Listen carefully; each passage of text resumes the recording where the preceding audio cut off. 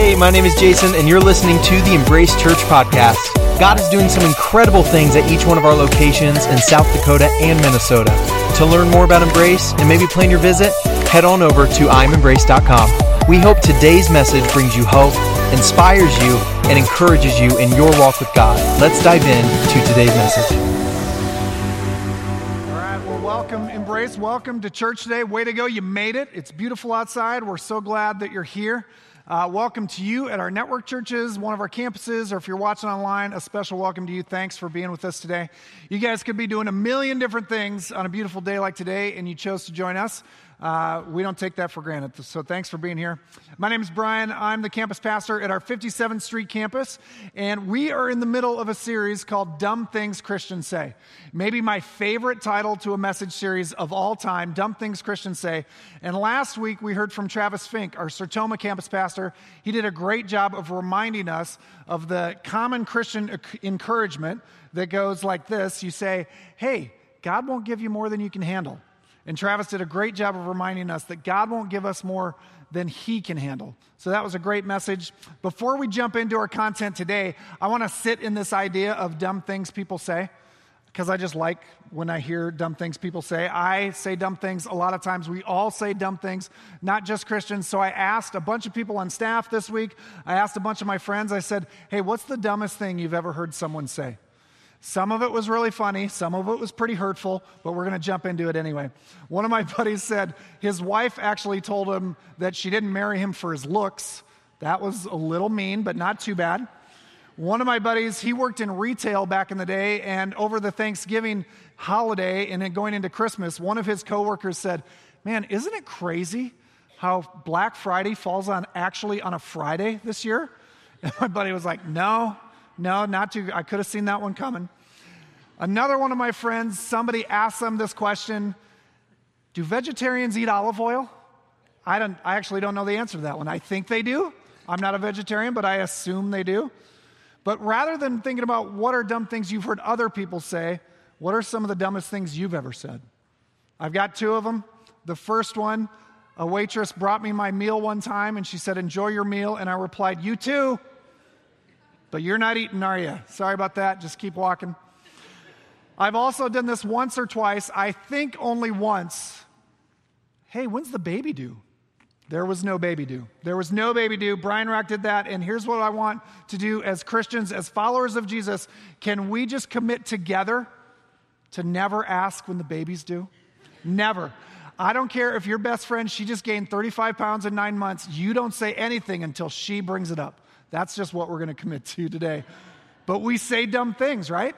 We're also offended by dumb things. Is there anything ridiculous or silly that offends you?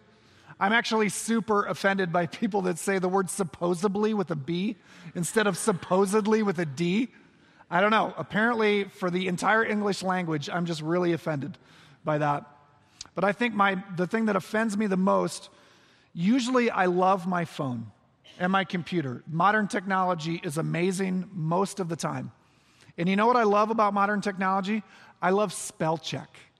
Spell check, I'm typing in a word and I'm not getting it right, and just gently my phone says, hey Brian, that's not how you spell this word. You spell it like this. And I say, thank you, spell check. Thank you, modern technology.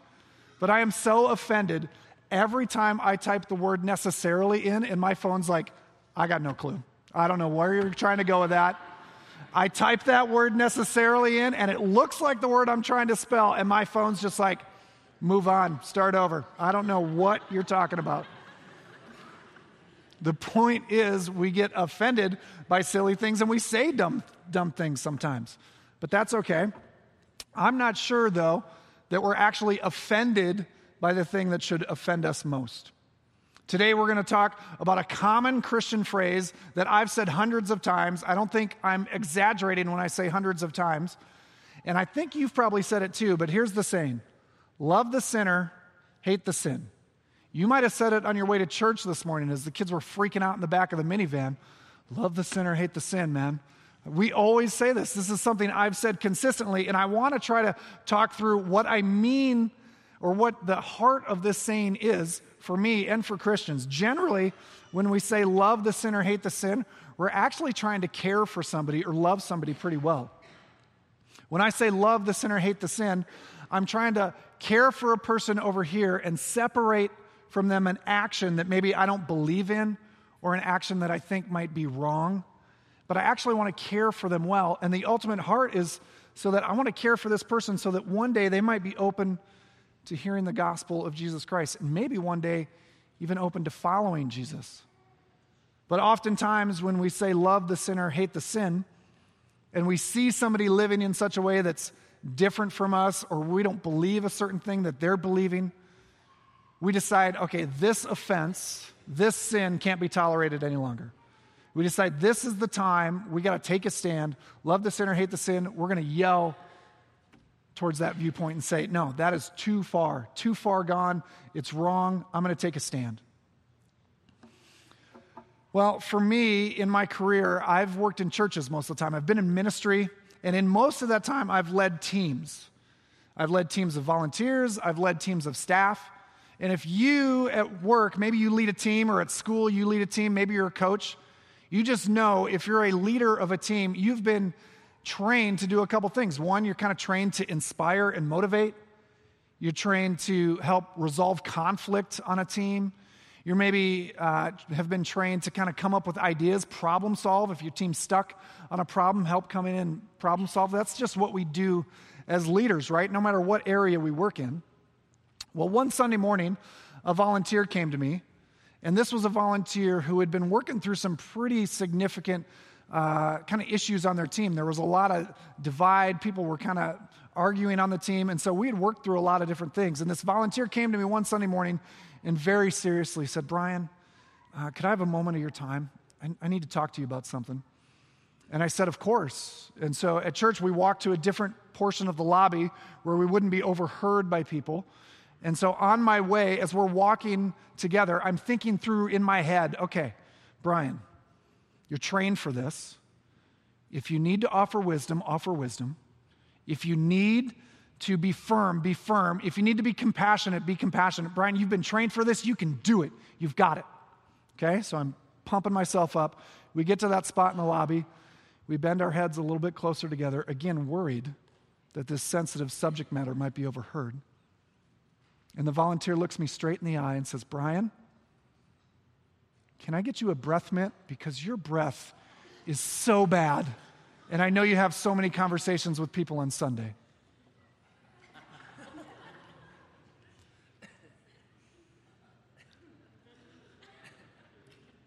That was my response. I had nothing. My usually quick-witted, if I do say so myself, my usually quick-witted and sarcastic mind, I had no response. I bowed my head in defeat. I held out my hand. I took the breath mint, put it in my mouth, and fired that volunteer. I'm just kidding. I didn't actually fire him. The moral of the story is I have no idea how my breath smells. And might I remind you, my breath comes out of my mouth an inch from my nose. And if I can be unaware of how my breath smells, what else am I unaware of? What else am I missing in my life that's right in front of my face? Is it possible that I'm unaware that I actually treat people really poorly? Is it possible that in my life, every week when I go to school, I act one way, and when I go to youth group on Wednesday, I act a completely different way? Do I even notice when I gossip about somebody who just got a divorce? Do those things even register in my mind? If I can be unaware of my own breath, what else am I missing about my life? So today, as we talk through this phrase, I want us to try to think differently about it. And I've got two ways for us to try to think differently about the phrase, love the sinner, hate the sin. And the first way is pretty obvious. It's actually in the original saying. What if instead of saying love the sinner, hate the sin, we just said, love the sinner, period? What if we just said love the sinner? Actually, even better yet, strike that. What if we just said love people? What if we just loved people and we worried less about their sin? What if we just loved people? And in fact, that makes me think of a guy who was far more wise than me that said something very similar. His name's Jesus. And in the book of John, we find Jesus talking to the disciples. And as he's talking to the disciples, he starts this verse in John 13. He says, "A new command I give you." And when Jesus said, "A new command I give you," I guarantee you the disciples' ears perked up. Because these Jewish men, the Jewish nation, hadn't been given a new command in hundreds of years. But Jesus starts with, "A new command I give you. Love one another." Period. "As I've loved you, so you must love one another." No qualifiers. Jesus didn't say, "Hey, if they go to church or synagogue, love them." Or if they treat you really well, if somebody treats you really well, love them. Jesus didn't say that. Jesus simply said, "Love one another as I have loved you." What if we just loved people and were far less offended by their choices? Pastor and author Scott Sauls talked in a recent blog post, he talked about the fact that we as Christians, by definition, carry certain convictions. As Christians, there are certain convictions in our life because of what we believe. We believe that Jesus died and rose from the dead. With that conviction in mind, that convicts us to live in a certain way. Our belief that the Bible is God's word and is our manual for life, that convicts us to think about right and wrong a certain way. And I love what he says as he goes on. He says this, "When people assume a different viewpoint than ours, we are never to hold them in contempt. Scorn and disdain and a chip on the shoulder are not Christian virtues." And so as Christians, armed with these convictions, every day we're going to run into people, every hour we're going to run into people that have completely different viewpoints than us. On everything, from money to marriage to politics to sex, everything. And how do we treat people like that? And what Pastor Saul said is, he goes, "You are never to hold people in contempt." And how good is that? Never hold people in contempt. My fear is that in our zeal for these convictions, we've done exactly that. We've put ourselves at odds with other people. And we've taken a stand on certain sins or certain things that we don't believe in and we don't think the Bible teaches. And we've taken stand on those issues and we've yelled at them because we're convicted by our beliefs. We think to do so, but nobody hears us yelling at those viewpoints. People only hear us yelling at them. And you might win the argument, or you might get the last say on Facebook because people just decide to stop responding. But if you win the argument and you lose the person, likely you've lost. If you win the argument and lose the person, you've lost. Because nobody's ever yelled into loving Jesus. But plenty of people have been yelled out of loving him. Some of you know Chuck Smith. He works at our 57th Street campus here, and Chuck is he's a gentle giant, one of the kindest people I've ever met, and I'm pretty sure that Chuck could just take me out with one swipe of his big paw, but he's a super nice guy, one of the kindest people I've ever met, like I said. And I was trying to find a way to jam this into the message, and I think I found a way. Last week I ran a half marathon, and so I was looking for a way to jam this into the message. I did it. Thank you. Okay, take it easy. I had to wait far longer for you guys to start clapping for that than I expected. That's on you. So last Monday, after I had run the half marathon on Sunday, I wore my medal to work. Because I didn't want to boast about it through words. I thought I'd just let people see, "Hey, what's that medal around your neck there, Brian?" "Oh, this? Oh, well, let me tell you, I ran a half marathon yesterday." And so Chuck, during the day, he was just so kind about it. He's like, "Way to go, man. Super proud of you." That night when I got home from work, there was a video on my phone that Chuck had sent me. And Chuck, it was just of his face, and he was just congratulating me. He said, "Man, way to go. So proud of you. Well done doing that half marathon, man. Great job." And then he panned out, and he was wearing 10 medals for marathons he had run. And Chuck goes, "Man, that half marathon, Brian, you're so cute. Well done, buddy." And so Chuck, he's good people, man. good people, but he is legitimately one of the least offendable people I've ever met. As I've been around Chuck over this last year and gotten to know him, he is friends with everybody, whether or not they believe like he does or live like he does. Everybody that's around him just says, man, that guy, he cared for me. It was like I was the only person in the room when he was talking to me. And so I asked Chuck last week, I'm like, Chuck, how is it that you care for people so well? How is it that you do that? And this is what Chuck said. Jesus calls me to love others, and so I'm going to start there. That's it, period. Jesus calls me to love others, so I'm going to start there. What if we all started there? What if we all started there and we got a medal for loving people well and caring for people well? Let's just love people together. The second way I want us to start thinking differently about this phrase, love the sinner, hate the sin, is get rid of my own sin. Get rid of your own sin. How about that? Okay, nobody raise hands unless you really want to, but has anybody ever driven 10 to 20 miles over the speed limit, weaving in and out of traffic to get to an appointment on time? Anybody seen another driver do that and been super offended and annoyed that that person's driving like that? Anybody ever done the Brian Rock where somebody swings around to pass you and you speed up a little bit so they can't get in front of you? Only me? My point is this. The mindset that we've created as Christians around this saying, love the sinner, hate the sin, is one that is very much focused on other people. It's very much focused on how others are living and not how I'm living. What if we gave more thought to how our brokenness was affecting the people around us? I think the thing that should actually offend us most is our own sin. And instead of being offended by the way the person next to me is living, what if I cared far more about how I was living? And this, I think, is an absolute truth in the Christian world today. We are very selective with which sins we decide to hate. I'm very selective with which sins we decide to hate, which I decide to hate. The crazy driver, they're a menace unless I'm the crazy driver trying to get to softball practice.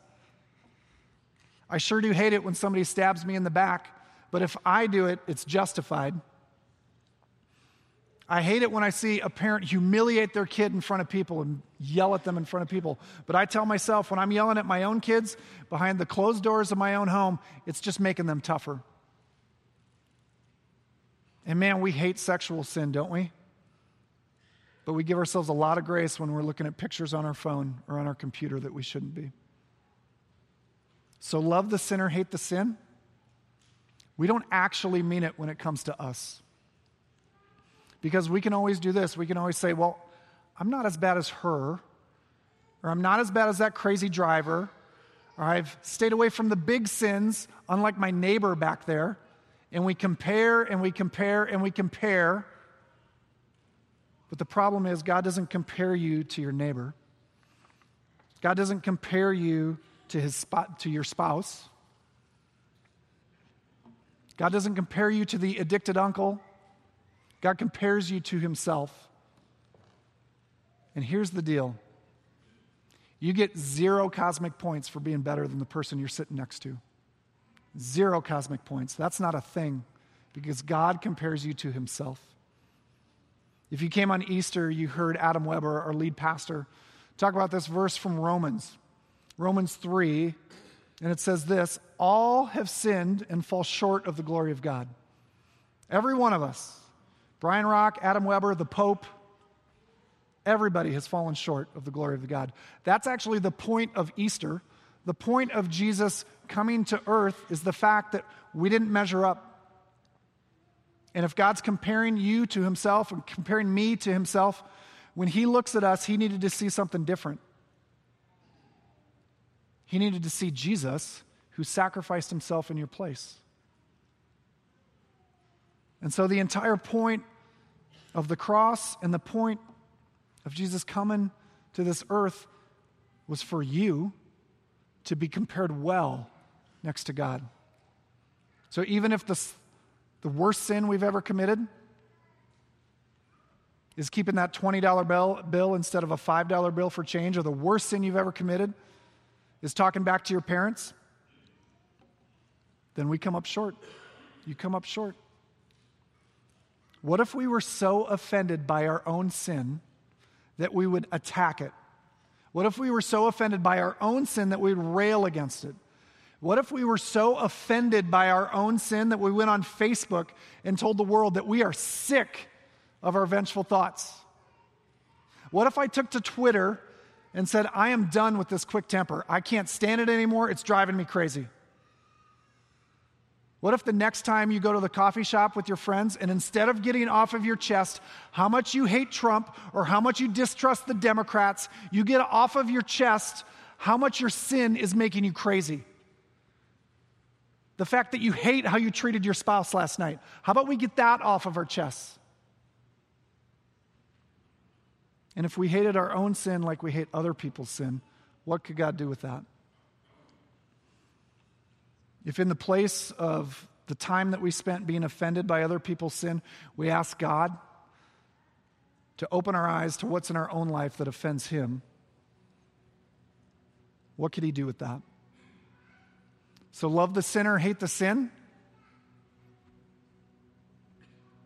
How about this? How about we change the phrase entirely and we create a new Christian rallying cry? And we go after this like never before. And the new Christian rallying cry is love the sinner, hate your own sin. Love the sinner, hate your own sin.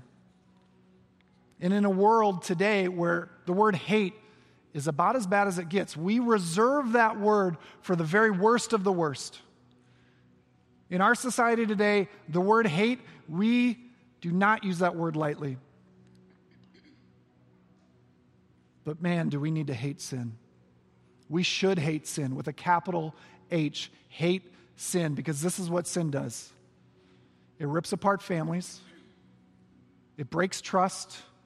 It buries friendships. It causes death, whether spiritual or otherwise. That's what sin does, and we should hate it. But what if a skeptical world saw us battling our own sin? What if a skeptical world saw Christians fighting their own entitlement and their own anger and their own pride? How much more attracted would they be to Christians and to Christ then than they are today? Remember, the genuine idea of the phrase, love the sinner, hate the sin, is to care for people, right? Like we want to care for people over here, not agree with necessarily the action over here. And the heart behind doing that is so that they might be open to hearing the gospel someday. And the hope behind that is that they actually might follow Jesus someday. That's why we say it. I think that's why what we actually mean by it, what we're trying to accomplish. And if we loved the sinner and hated our own sin, I think we'd actually accomplish that. And as I close, I want to make sure that you heard me correctly. I said hate your sin, not hate yourself. Hate your sin, not hate yourself. You need to understand, I need to understand every day when I wake up that I am loved by the King of the universe, the one that made the stars, the one that knew me in my mother's womb, that knit me together, the one that did that, the King of the universe. He loves me. And He proved it through His Son on the cross. We can never forget that. If we forget that, we spiral into self-loathing and self-doubt, and that's not what we're talking about today. God loves you, yes. God hates sin, yes.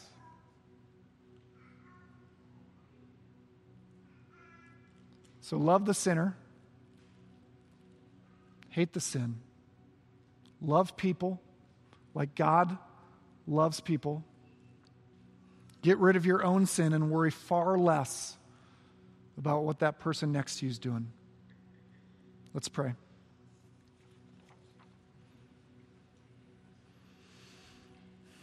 Father, we love you. We thank you that you are a God who loves us so much that you sent your only Son to die for us on the cross. God, would we be reminded today that as you walked to that cross, our names were on your mind. as you took those nails, you thought of us. God, would we be reminded that the maker of the stars loves us? And God, would you bring to our mind those things in our lives that offend you, our own things? Would you bring to our mind the things that need to be cleaned up and thrown in the trash so that we might follow you more closely, so that we might love people really well, so that people could look at us and say, that's what a follower of Jesus looks like. Somebody who loves people and fights their own brokenness. God, would you help us do that today? We love you. It's in Jesus' name I pray. Amen. Thank you so much for joining us today. If this message moved you in any way, be sure to subscribe to the podcast to never miss your dose of encouragement. You can also follow us on social media with the handle @IamEmbrace. Again, we are thrilled you took the time to join us today. And if you live anywhere near one of our locations in South Dakota and Minnesota, we would love to have you join us in person. You can find out more and start a conversation at IamEmbrace.com. Thanks again for listening, and have a great week.